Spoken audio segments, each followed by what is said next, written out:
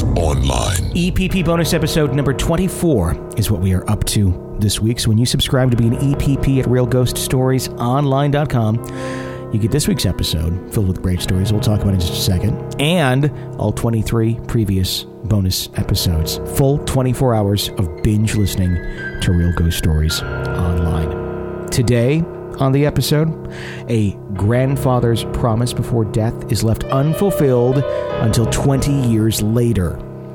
And it's a short story, but it's quite a good story. With the little tidbit there of once she started listening to the show, things started happening. Our show brings out the dead, essentially. One woman is no stranger to the unusual abilities within her family. However, she is caught quite off guard by a visitor when she most needed a friend. She tells us flat out she doesn't have any sensitivity, but I think she was upset enough that she generated enough energy for this visitor to come and see her when she needed a visitor to see her. Mm-hmm. I think, I'm not going to go in any deeper because there's so many things to this one. Anyhow, check it out. Paramedics are trained to be prepared for what they may deal with on a call, but there is nothing that could possibly train two Alabama paramedics for what they encounter late one night. And there is no banjos in this. Can I just say that's the best story of the episode? It's a great story. Uh-huh. It is creepy as hell.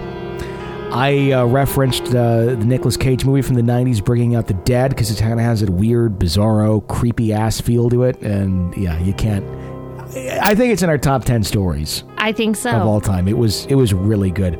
Two Texas college students trust their instincts when they encounter a strange presence in a dark alley, but when they stop and look back, neither can believe what is looking back at them. This is another story from our friend Wes in Texas, who gave us the haunted antique store story down there. So if you like that one, you're going to like this one. It's very well written and has quite a twist. It's dark. And during a trying time in a listener's life, one imaginary friend is the comfort and encouragement he needs. But when he finds in his late grandfather's dresser, may prove the imaginary friend was actually not so imaginary after all.